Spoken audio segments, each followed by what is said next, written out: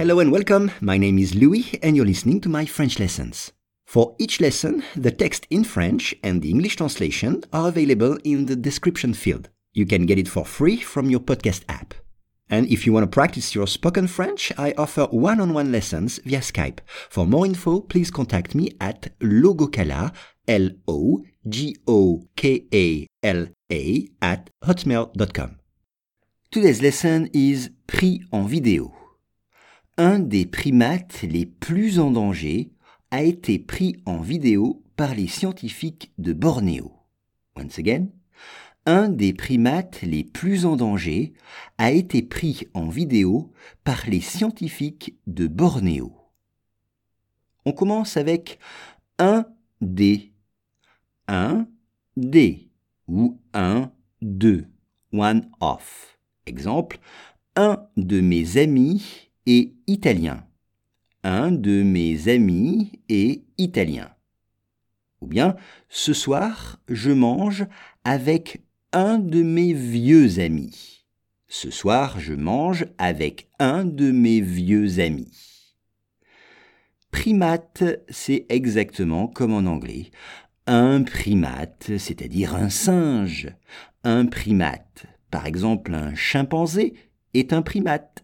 Un chimpanzé est un primate. Un gorille est un primate. Un gorille est un primate. Les plus en danger ou le plus en danger.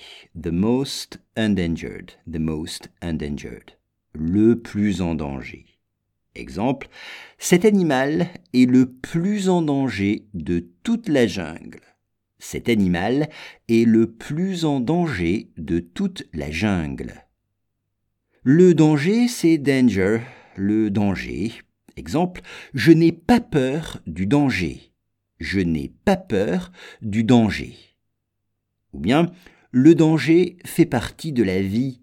Le danger fait partie de la vie. On dit être en danger. Être en danger. A été pris en vidéo. Pris, c'est le participe passé du verbe prendre. To catch. Prendre.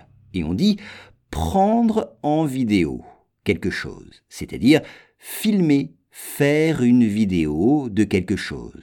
Ou encore enregistrer, to record. Enregistrer une vidéo, c'est prendre en vidéo.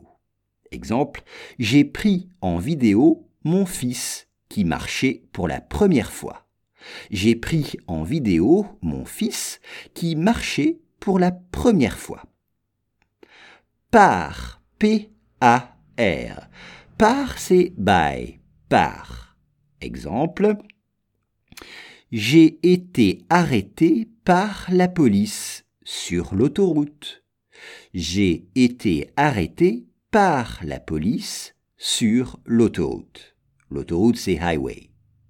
Et enfin, les scientifiques, scientists, on dit un ou une scientifique. Exemple, j'aimerais devenir scientifique et travailler dans un laboratoire. J'aimerais devenir scientifique et travailler dans un laboratoire.